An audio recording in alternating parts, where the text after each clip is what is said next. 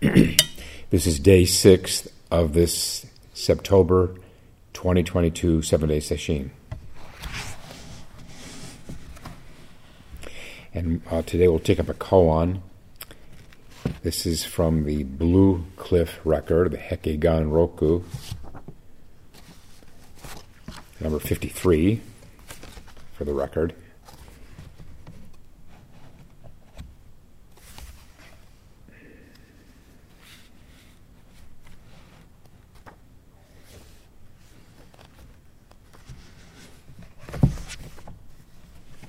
And it's called Hyakujo and the Wild Duck.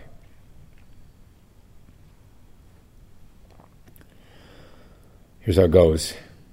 Once when Baso was out walking with his disciple, Hyakujo, he saw a wild duck fly past. Baso said, "What is it?" Hyakujo replied, "It's a wild duck." Baso said, "Where has it gone?" Hyakujo said, "It has flown away." Baso then twisted Hyakujo's nose. Hyakujo cried out in pain. Baso said, "Has it indeed flown away?"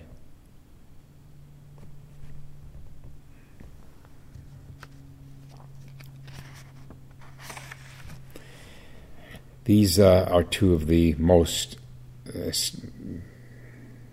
legendary of the Chinese Zen masters, the Chan masters, early ones. Madzu, the little factoid I always remember about him is that he had 139 enlightened disciples. Each one became a Zen master in his own right.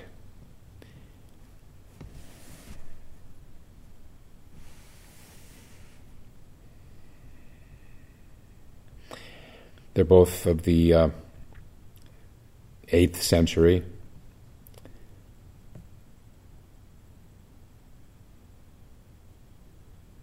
And there's some details about the provinces where Madzu, his home province, and others he went to.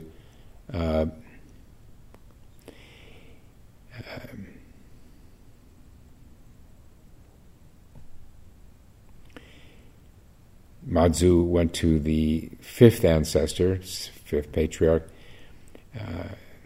and there he received ordination as a Buddhist monk.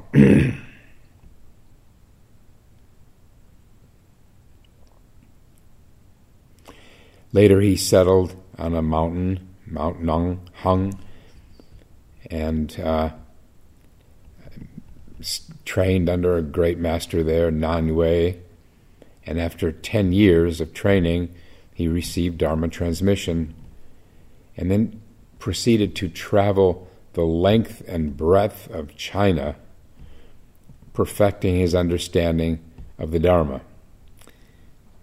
And this was not by train, wasn't even by horse. He's walking.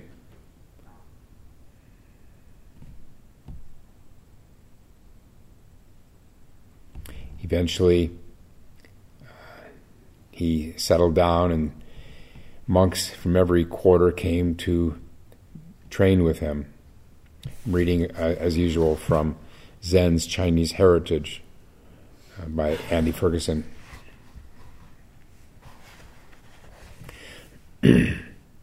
Unlike some other Zen masters of his time, Madzu did not leave an extensive written record of his teachings. Instead, we know him largely from imaginative legends that reflect the awesome sense of presence that he conveyed.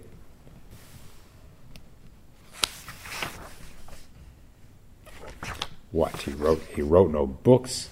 Huh. And I guess here this borders on legends. His appearance was most unusual. He strode like an ox and glared like a tiger. His extended tongue covered his nose. On the soles of his feet, his veins formed 2 circles. Could be seen as ensos, the calligraphic design in Zen, signifying our true mind, perfection.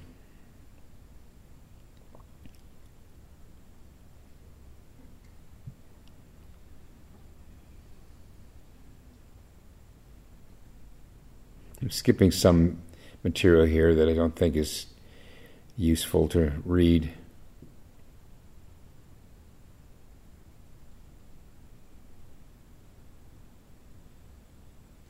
The 6th ancestor, Huineng, said, "Hereafter, from the area to which you will go, a horse will come forth and trample everyone in the world to death." And then he came to be known as, that Ma means horse, this Master Ma. And then just skips right to the teachings of this Ma Zu. By the way, his Japanese name is Baso. One day Ma Zu addressed the congregation of monks. "All of you here believe that your own mind is Buddha.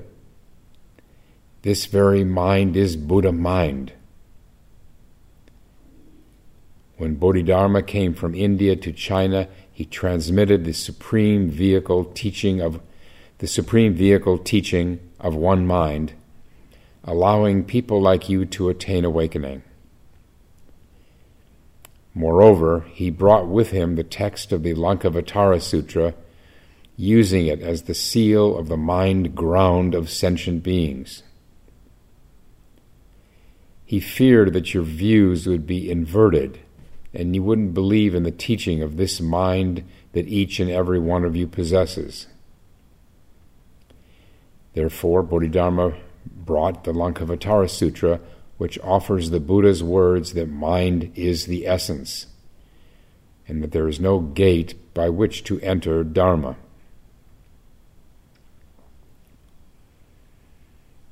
Mind is the essence.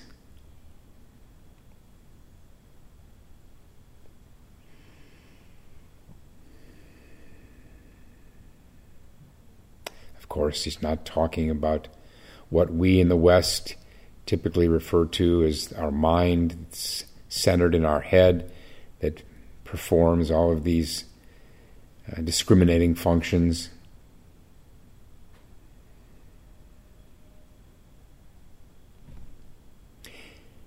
You who seek Dharma should seek nothing.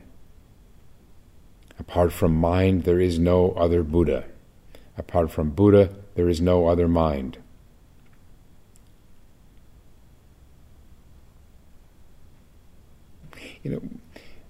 Sometimes we translate Buddha as enlightenment. It can be understood as awareness or enlightened awareness. Originally enlightened awareness. Apart from mind, there is no other originally enlightened awareness. Apart from originally enlightened awareness, there is no other mind. In other words, there aren't 2 minds. There isn't really mind with a capital M and mind with a small m. There's just mind. Mind.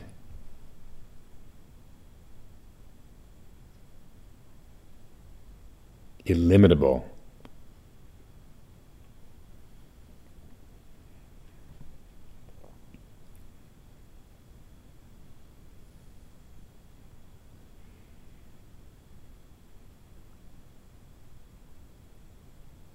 Do not grasp what is good, nor reject what is bad. Don't lean toward either purity or pollution. Arrive at the empty nature of transgressions, that nothing is attained through continuous thoughts, and that because there is no self-nature, the 3 worlds are only mind.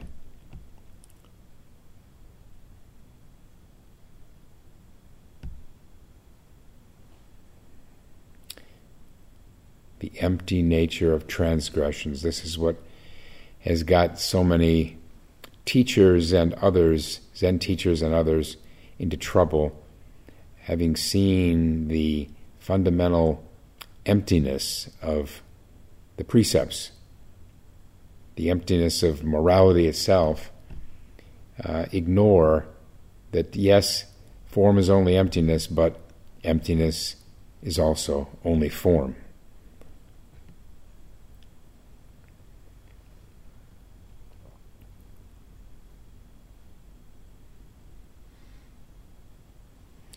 It's all too easy after even just a small awakening. One can justify ignoring the precepts.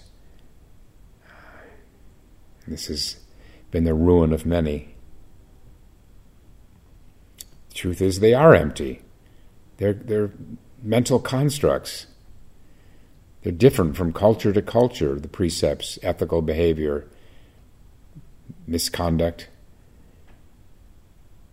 But we are, in whatever culture we find ourselves, they have consequences, whether we break the precepts or not.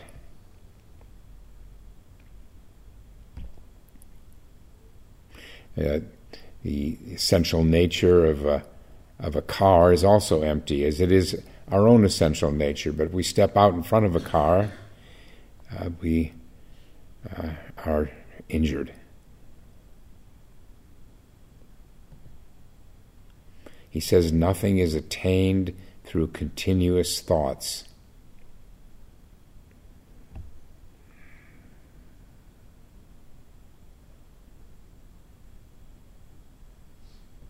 Or our master yesterday, Fa Yin, it does not come from thought.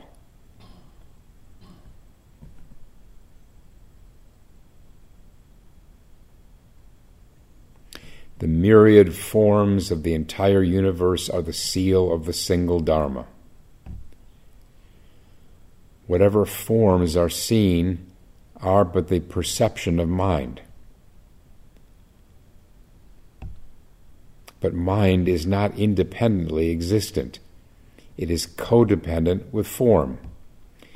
Here he's equating mind with this realm of formlessness, emptiness. It co-arises with form. You should speak appropriately about the affairs of your own life, for each matter you encounter constitutes the meaning of your existence, and your actions are without hindrance.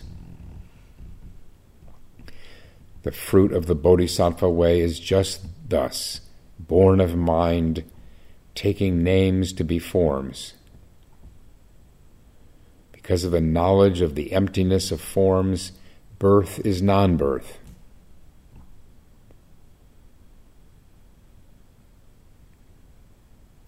Comprehending this, one acts in the fashion of one's time, just wearing clothes, eating food, constantly upholding the practices of a bodhisattva, and passing time according to circumstances. That phrase, one acts in the fashion of one's own times, right? Just saying, we don't flaunt what is culturally appropriate.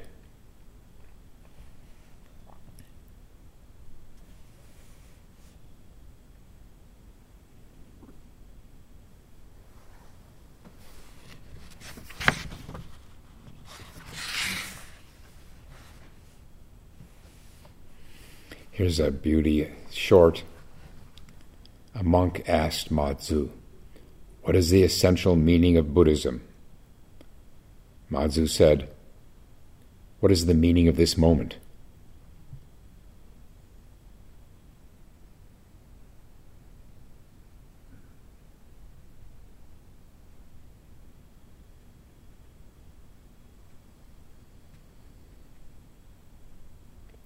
This word Buddhism was concocted by a a Western, I think he was a missionary who went to Asia and saw these Buddha figures and saw that there was some kind of religion going on there, and so he, not knowing how to refer to it, he referred to it as Buddhism. I say, it's the Dharma, the truth, the way, the moment. This.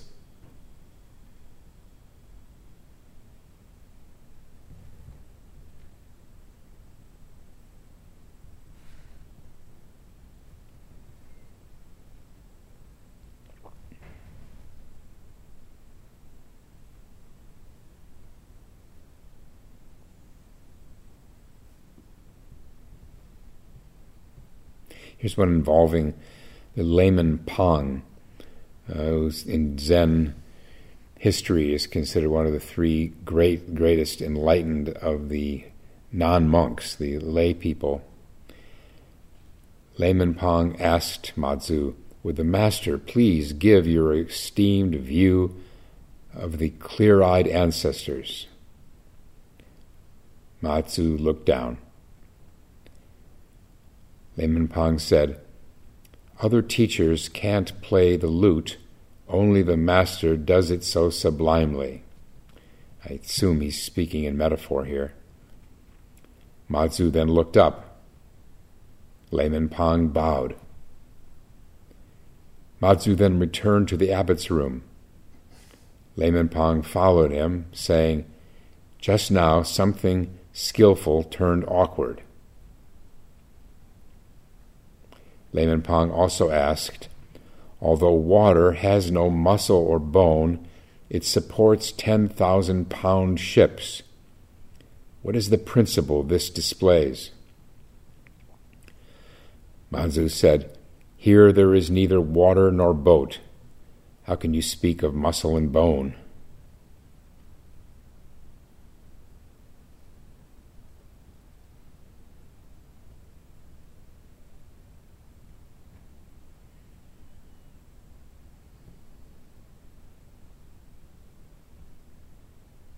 I think of this analogy, I haven't read it exactly in these terms, but I think of it in Sesshin as we see the tide rise as the days go on, and it's this power of mind to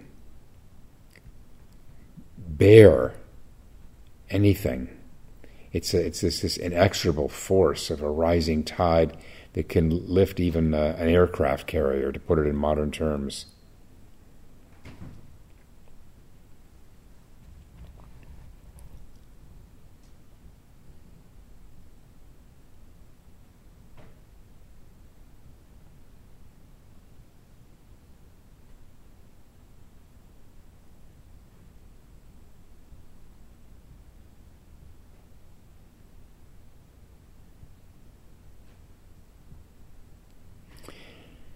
One evening, Mazu's three principal disciples were out with him viewing the moon, and Mazu asked them at just this moment, "What is it?"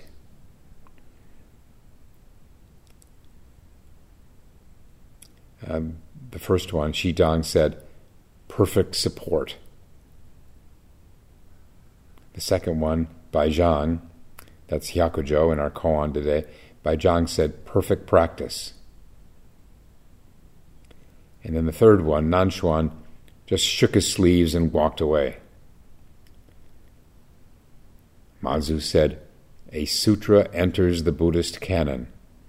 Zen returns to the sea. Only Nanshuan has gone beyond things." Certainly went beyond words.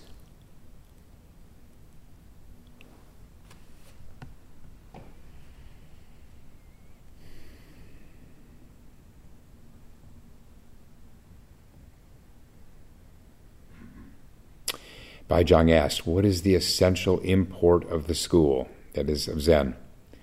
Mazu said, "It's just the place where you let go of your body and life.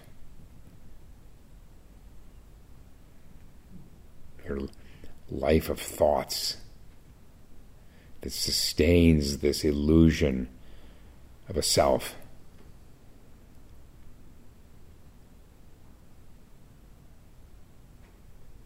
Sustains the illusion of separateness.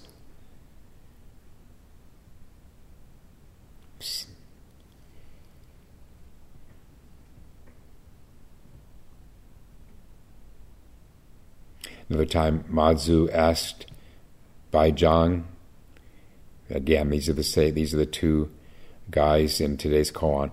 Mazu asked Baizhang, "What teaching do you offer people?" Baizhang, the disciple, held his whisk up straight. They had a fly whisk that they used, the masters of old used in their teachings. Baizhang held his whisk up straight. Mazu said, "Just this? Nothing more?" Baizhang threw down the whisk.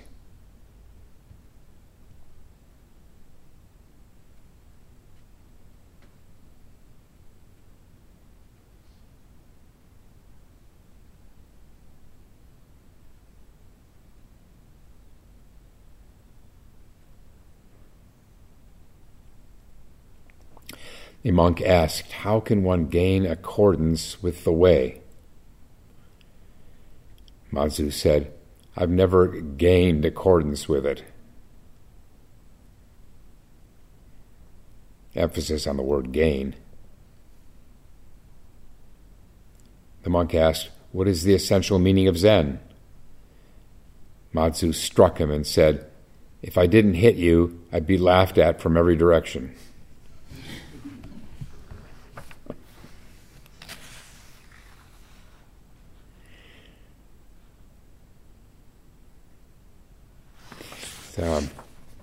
I wish so much I could be there for these. This is such minimal information we're getting with just these words of text, these lines of text. I've sometimes thought if I could find a time machine, I think this is where I'd want to go, back to the Tang Dynasty.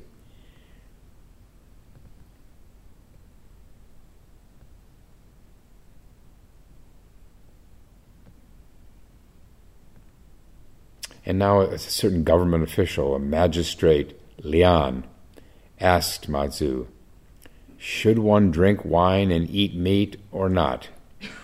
He would have known that this is a basic Buddhist precept not to drink alcohol or eat meat. And Master Ma said, "If you consume wine and meat, it is your privilege. If you don't consume wine and meat, it is your bliss."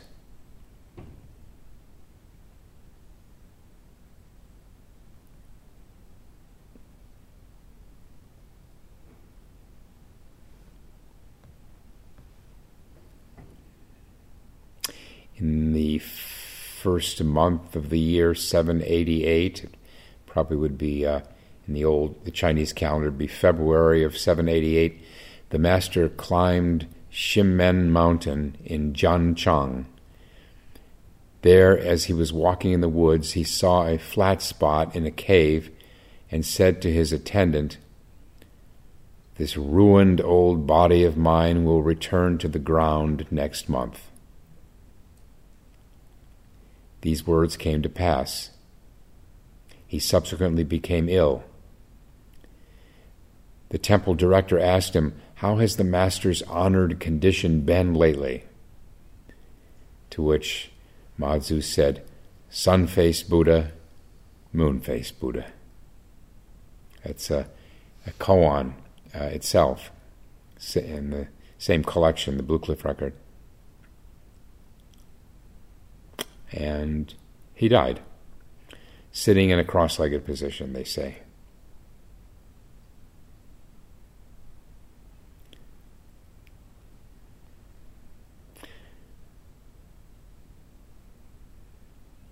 that phrase, "this ruined old body of mine," resonates in a way it didn't when I was here in Sesshin working on Mu.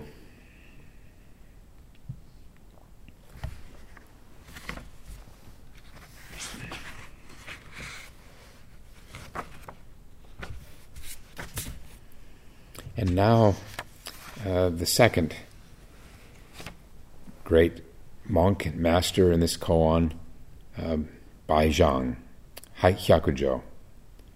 All right, I'm going to try to remember to substitute the Chinese in this koan. So the master is Ma Zu, and the disciple is Bai Zhang rather than Hyakujo.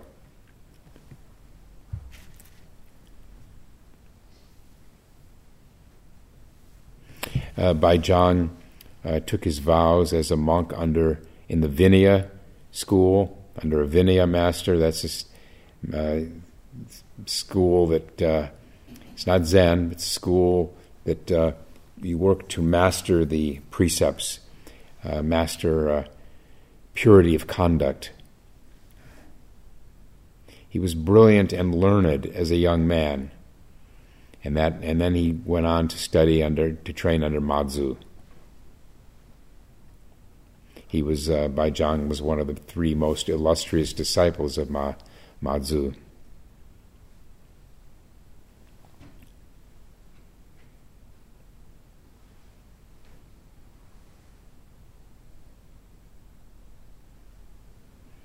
Bai Zhang, we read here from Zen's Chinese heritage, really brought Chan, Zen, to earth.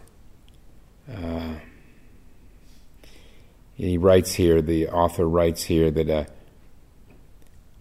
physical body, he taught that overemphasis on mind as kind of this, and the emptiness side of things, while degrading the role of body, leads to unethical behavior and nihilism.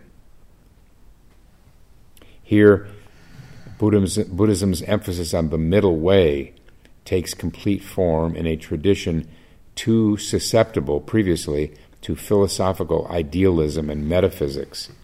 Yeah, the Chinese really brought it to ground. And that is you see too in how Bai Zhang became famous for having come up with the monastic rules and regulations.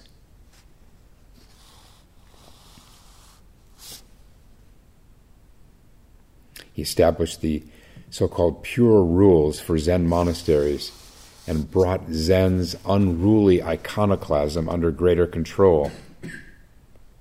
These rules also reinforced the independence of Zen as a religious movement and forestalled the tradition's absorption into China's imperial religious establishment.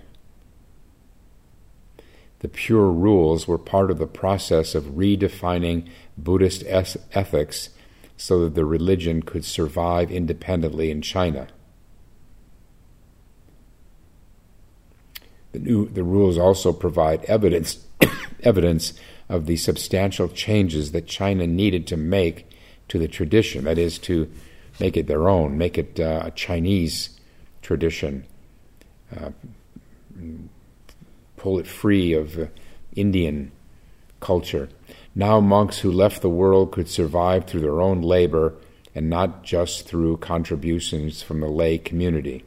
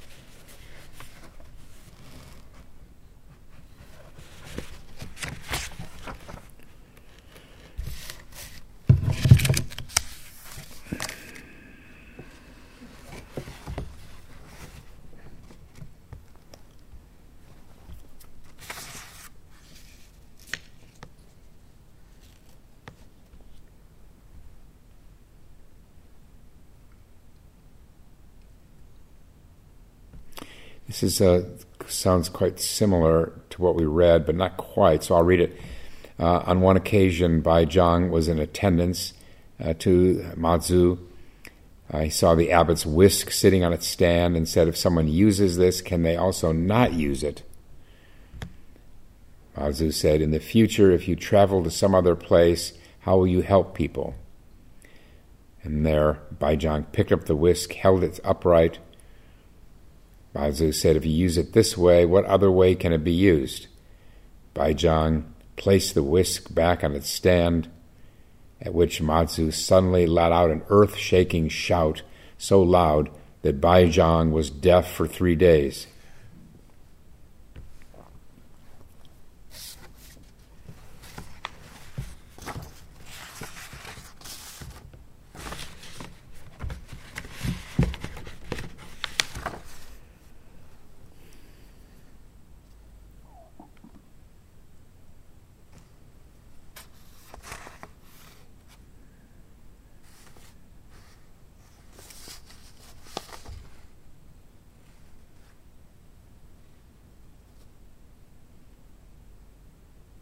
Baizhang said to him, in the future, will you carry on Mazu's... Oh, this is Wang Bo. Sorry. A monk asked Baizhang, how can a person gain freedom? Baizhang said, if you attain it at this moment, then you've attained it. If you can instantly cut off the emotions of the self, the 5 desires and winds of attachment, the greed and covetousness, the pollution and purity, that is to say, all delusive thoughts, then you'll be like the sun and moon hanging in space, purely shining. The mind like wood and stone, thoughts spared from worldly entrapments, like a great elephant crossing a river, engulfed in the rapids, but taking no missteps. Heaven and hell can't pull in such a person. When that person reads a sutra or observes a teaching, the words return to the person. The person knows that all teachings with words are only a reflection of the immediacy of self-nature and are just meant to guide you. Such teachings don't penetrate the revolving realms of existence and non-existence. Only diamond wisdom penetrates the revolving realms of existence and non-existence and thus constitutes complete independent freedom. In other words, teaching beyond words and concepts.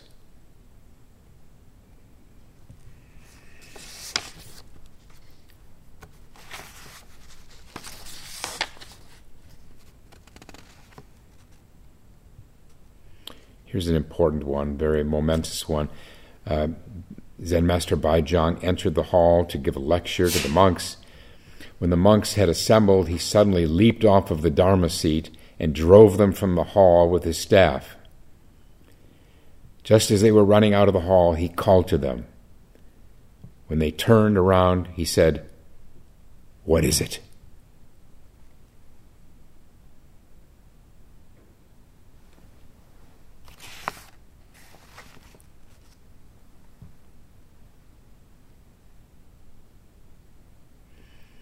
And then the story about him and manual labor. In the everyday work of the monastery, Baizhang always was foremost among the assembly at undertaking the tasks of the day. The monks in charge of the work were concerned about the master. This is when he was very, very old. They hid his tools and asked him to rest. Baizhang said, "I am unworthy. How can I allow others to work in my behalf?" So they hid his tools, and he looked everywhere for them but was unable to find them. He even forgot to eat while looking for his tools. And thus came the phrase, "A day without working is a day without eating." Very famous Zen phrase.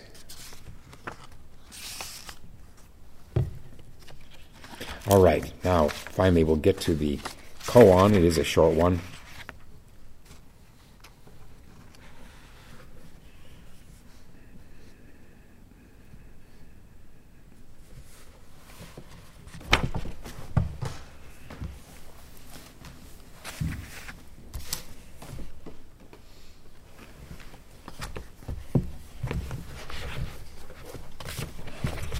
Once when Mazu was out walking with his disciple Baizhang, he saw a wild duck fly past. And Mazu sees an opportunity for teaching, and he turns to Baizhang and says, "What is it?" Test number 1. Baizhang replied, "It is a wild duck." Well, good, conventional, correct answer from that perspective. So Mazu, feeling indulgent, thought he'd give him another shot. So he said, "Where has it gone?" To which Baizhang said, "It has flown away." The key thing here is the it. What is it? What is this?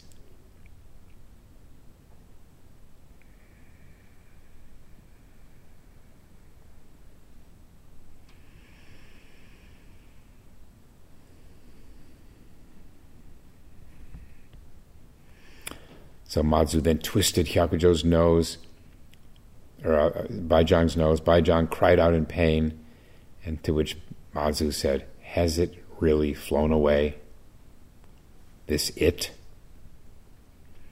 In one of these books, I read that this was the first recorded instance of a Zen master using pain as a way to awaken the mind of a disciple. Of course, pain brings us back to the physical, gets us out of our thoughts and concepts. At its best, it has that potential.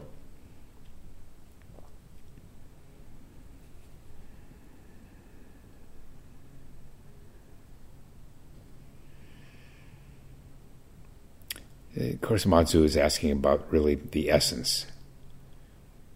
And he knows that mind is the essence.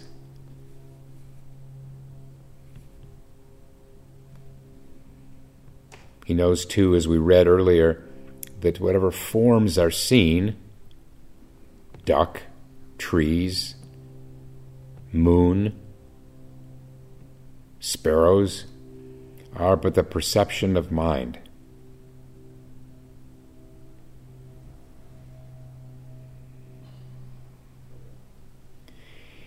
Back to a name and form, which we talked earlier in Sesshin about name and form. We have all these different shapes and forms of objects. We give them different names, and then we become convinced that they're separate. We also come to believe that space is also fragmented, and time. So you see this answer of Baizhang's, "It's flown away." It's like saying, time has passed. Well, hang on. What is time anyway? How could time pass? It's just a concept. We know that, well, we can be reasonably sure that animals don't think of time at all, much less that it's past.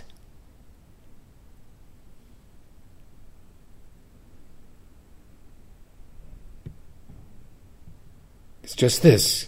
Now. Ouch.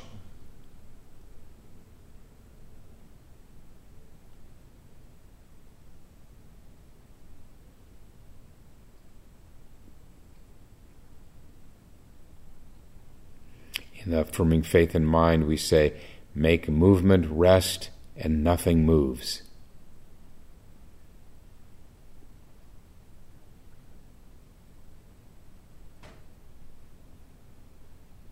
Seeing into the essential nature of things is to see that there is no this or that. There's no change from that perspective. He's not coming or going. In fact, we said this in the Hakumen chant. Our form now being no form, In coming and going, we never leave home. It really goes right to the heart of this koan. Our form now being form, seeing form as formlessness. Then we also realize that there's no coming or going. We are always here, now. The only space is this. The only time is this, now.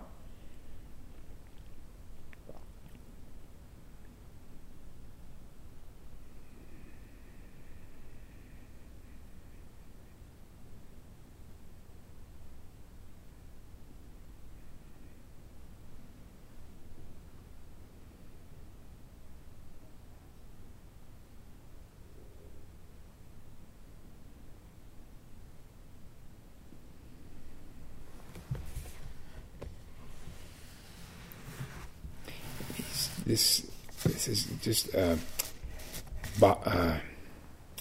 Madzu's efforts at helping, trying to shake Baizhang out of this half view of things. In Japan, in Japanese Zen, they sometimes talk about a plank carrying person. The idea is that if you're carrying a plank on your shoulder, on the one shoulder, you can't see except in one direction. You can only see on one side. So Baizhang starts off as a plank-carrying person as he's walking along there. And he just sees, what he sees is a wild duck. Okay, we got the name down, a wild duck.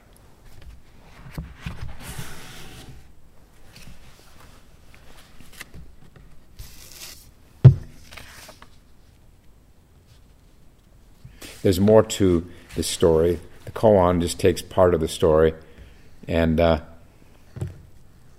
after Madzu twists his nose, Baizhang cries out in pain. He came to awakening. And then he went back to the attendance room, and Baizhang was crying loudly. One of the other attendants, it sounds like there's a whole stable of attendants at these huge monasteries. One of the other attendants asked Baizhang, "Are you homesick?" So beautiful. That would be his first question. It humanizes these monks. They got homesick. They never saw their parents. Baizhang said, "No." The attendant said, "Did someone curse at you?" Baizhang said, "No." The attendant said, "Then why are you crying?" Baizhang said, "Master Ma twisted my nose so hard that the pain was unbearable." The attendant said, "What did you do that offended him?" as if that's why he did it, because he was offended. Baizhang said, "You go ask him."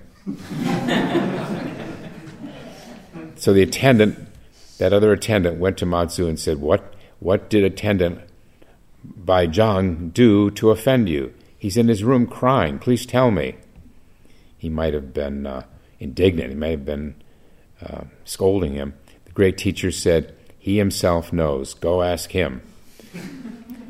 The attendant returned to Baizhang's hut and said to him, "The master says that you already know, so I should come here and ask you."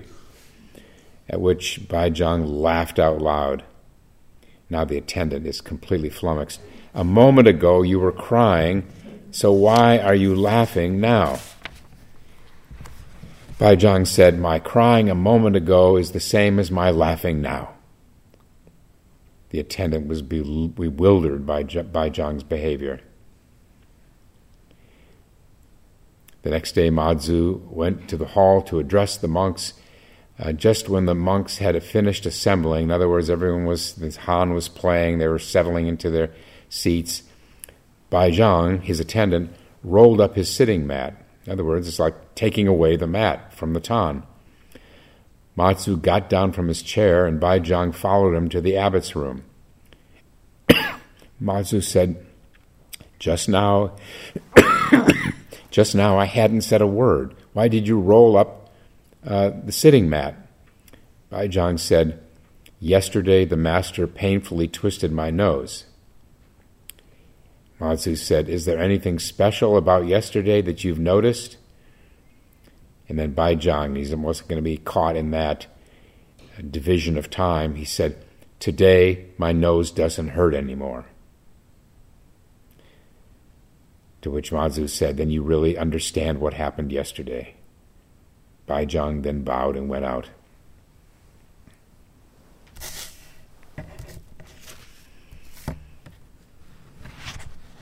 Notice that after his awakening, he was crying painfully. Well, that's what we might do when we're in a great deal of pain. That too is perfect expression of Zen. Oh.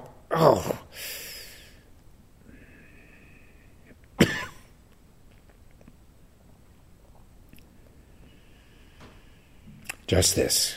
We'll stop now and recite the 4 vows.